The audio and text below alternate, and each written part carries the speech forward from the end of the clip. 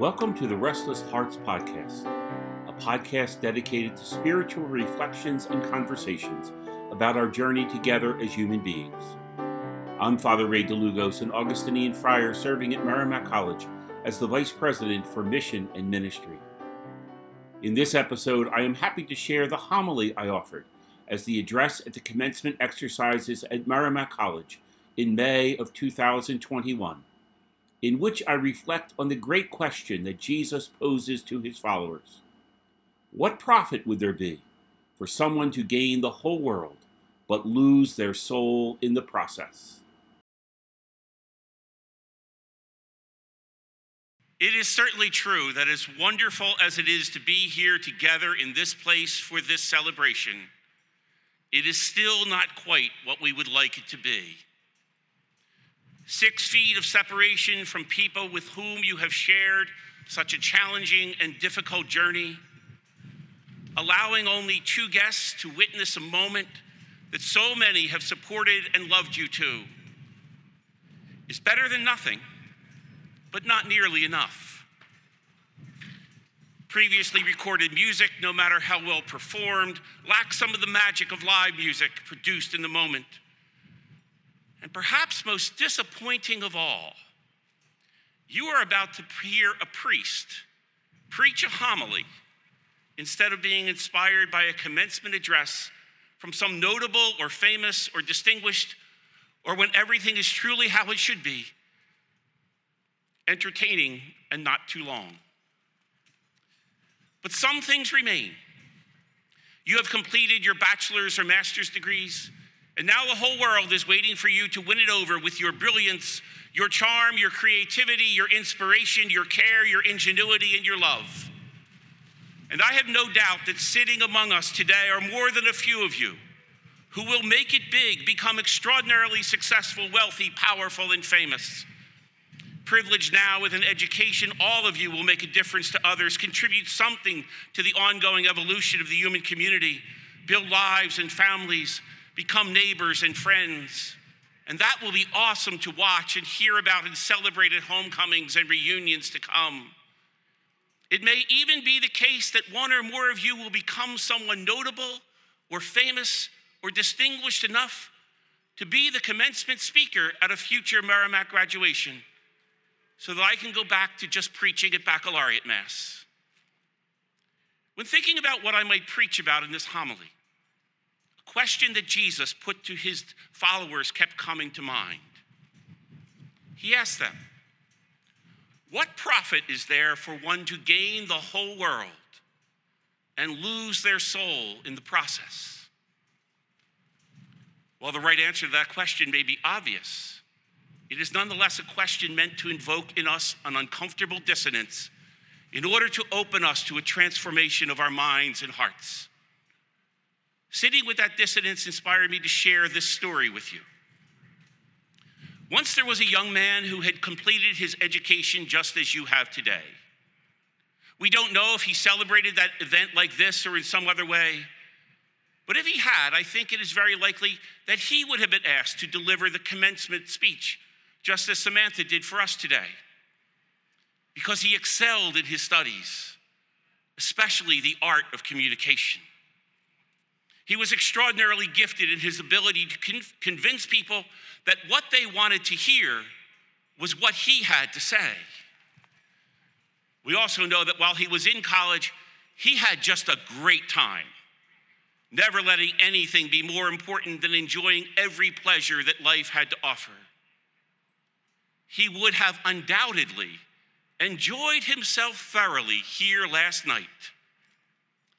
Still, he was praised by his professors for his willingness to do whatever was necessary to come out on top of every contest and competition he entered. He loved being with friends who shared and fed his ambition and arrogance. He wholeheartedly accepted and mastered what his culture told him were the keys to real success and real advancement. Rules such as only winning matters because losing is for, well, losers. The best way to get ahead is to run over anyone in front of you. wealth, power, prestige, and position, no matter what it takes to get them. Honesty, self-awareness, and caring about others is for, well, losers. What others think of you is far more important than what is really true of you. Others are valuable to the extent that they might be useful to you in the accomplishment of your goals and ambitions. There is no limit to what you can achieve, provided that you manage to maneuver yourself into the right circles of influence, networks, and connections, regardless of what it might cost to belong to them.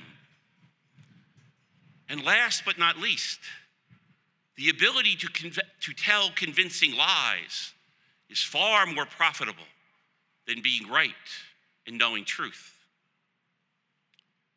His natural abilities and characteristics were perfectly suited to a world that lived by those values and rules.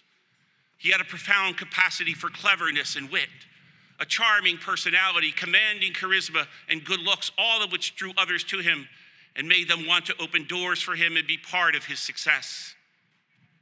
He did have a reflective side, a place within him that burned for another kind of satisfaction, a place that longed for wisdom and truth, inner peace and joy.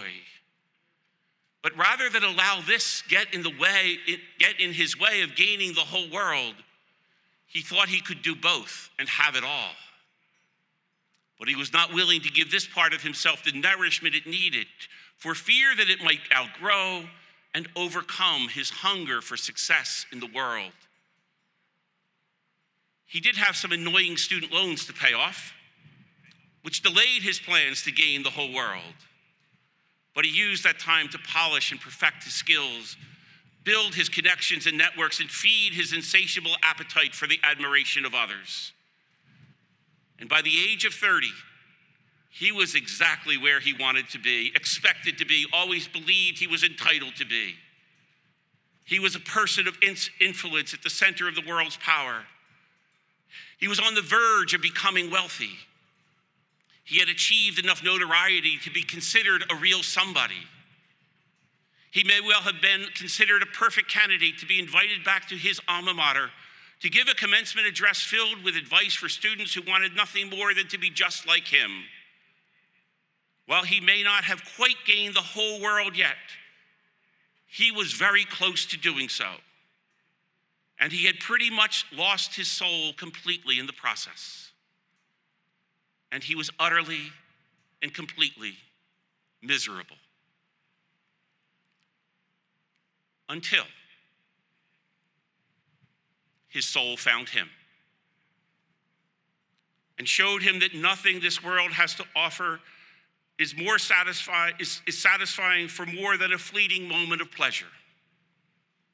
Rather, his soul taught him that this whole world that he had worked so hard to gain for himself was nothing but a place to pass through on the way to his true and eternal home. His soul found him and showed him that on his own he had accomplished nothing of lasting value and significance, and that all he had loved was shallow and empty in comparison to what love itself was doing in him. His soul found him and gently exposed his arrogance and pride that were blocking his way to real joy, and washed them away in the cleansing water of humility. His soul found him and showed him that those he considered rivals and enemies were just like him in their anxious pursuit of that which would not last, while those he easily looked down upon as too simple and ignorant had found what he really desired.